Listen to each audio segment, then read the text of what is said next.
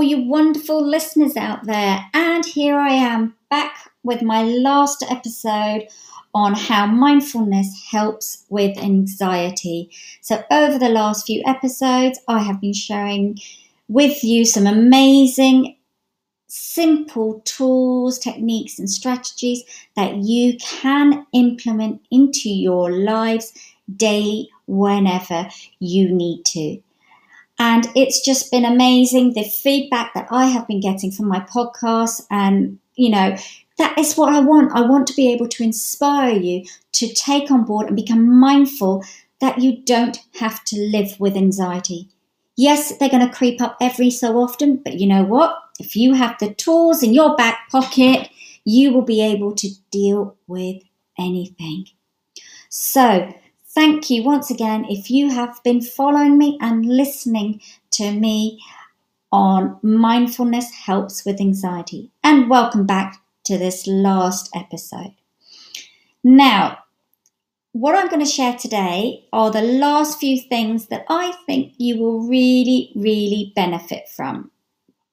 And these tools, if you're just joining me and this is your first podcast with me, just know that these tools and insights will help you to navigate your way through, challenging experiences or times. The most important thing is to be open-minded, flexible, but also consistent. By what I mean by consistency is, practice these tools. It's not a magic wand where you do it once and then it disappears. You may need to do it a few times. So time and time again, I do talk about consistency, which is needed if any change is going to happen and become second nature. Just like you, breathing without thinking. So, my last episode, I spoke about, one of the tools was to refocus your mind on nature and to start breathing within that. But also, take yourself into nature. Walk in nature. Walking is amazing. It deeply is a healing practice that will immensely bring great benefits.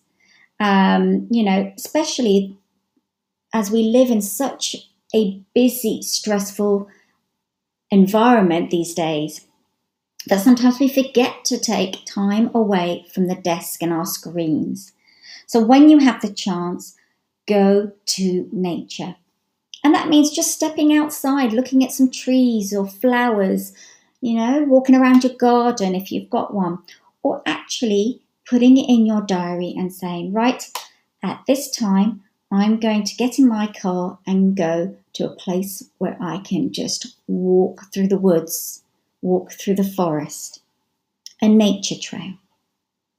The natural world absolutely sparks something innate and healing within us, while setting the constant busy mind. As you walk, I want you to open up your senses completely, walking slowly and mindfully, opening yourself up to the healing that is available to you. So taking in those breaths of fresh air, feeling the ground beneath your feet, the crunching, the crisping, if it's wet, the squidging. Just be open to those senses. Let go, let yourself be free and see what happens. Enjoy the moment in nature. Right, the next one is that big F word, the fear. Fear, fear, fear. This is a big one and many people struggle with this. I have coached, guiding my clients through this process, and there has been amazing breakthroughs. Nearly always, beneath your anxiety lies a fear. Working with fear helps you to open up to the true experience, whatever that may be in any moment in time.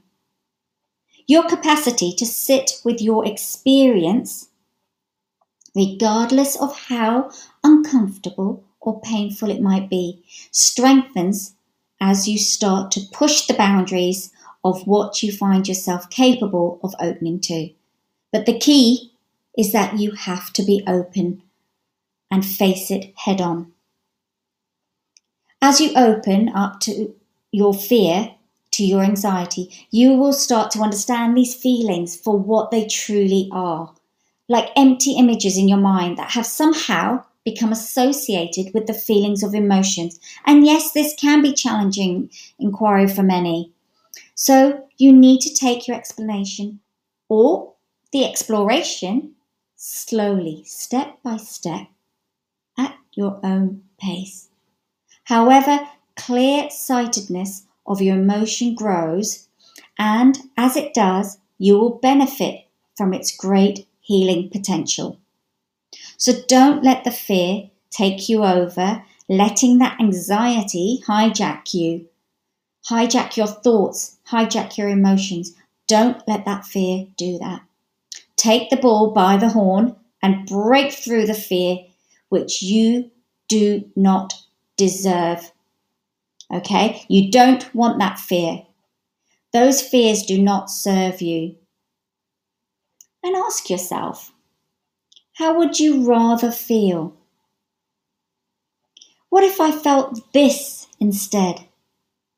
So these are important things to consider in order to help you become more aware of what is going on. Now, this is the very last one, and I think it's really important. And I think that I know that we all need to do this more often, and it's called My Quiet Time. Now, this is a time when you can either do things that you love, which is meditation, it could be drawing, painting, reading a book. I mean, this time is also about perhaps doing the exercise that I mentioned in my previous podcast, which was about body scanning. Become aware and attuned to the present moment for guiding you to pay closer attention to what is going on with you internally. Quiet time can bring about so many great opportunities. Now you can call it a meditation time, you can call it me time, quiet time. Call it what you feel is right for you. My quiet time is taking a good 15, 20 minutes. And that might seem a lot out of your busy schedule, but believe me, you'll be more refocused, you'll be more energized to then go back to doing what you really want to be doing. Well, actually, quiet time's a great thing to be doing. But, you'll be more productive in the work that you're doing. Now, if you're not sure about, how to do meditation, for example, there are amazing tools on the internet. There are great apps like Headspace. So have a browse.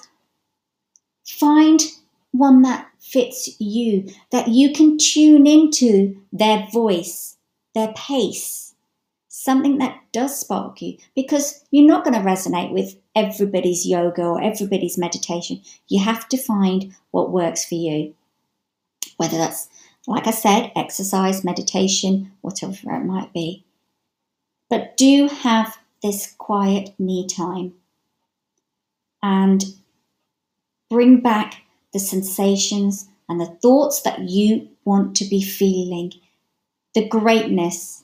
It's a great time to even think about your affirmations. Set yourself positive, powerful, empowering affirmations that's going to uplift you.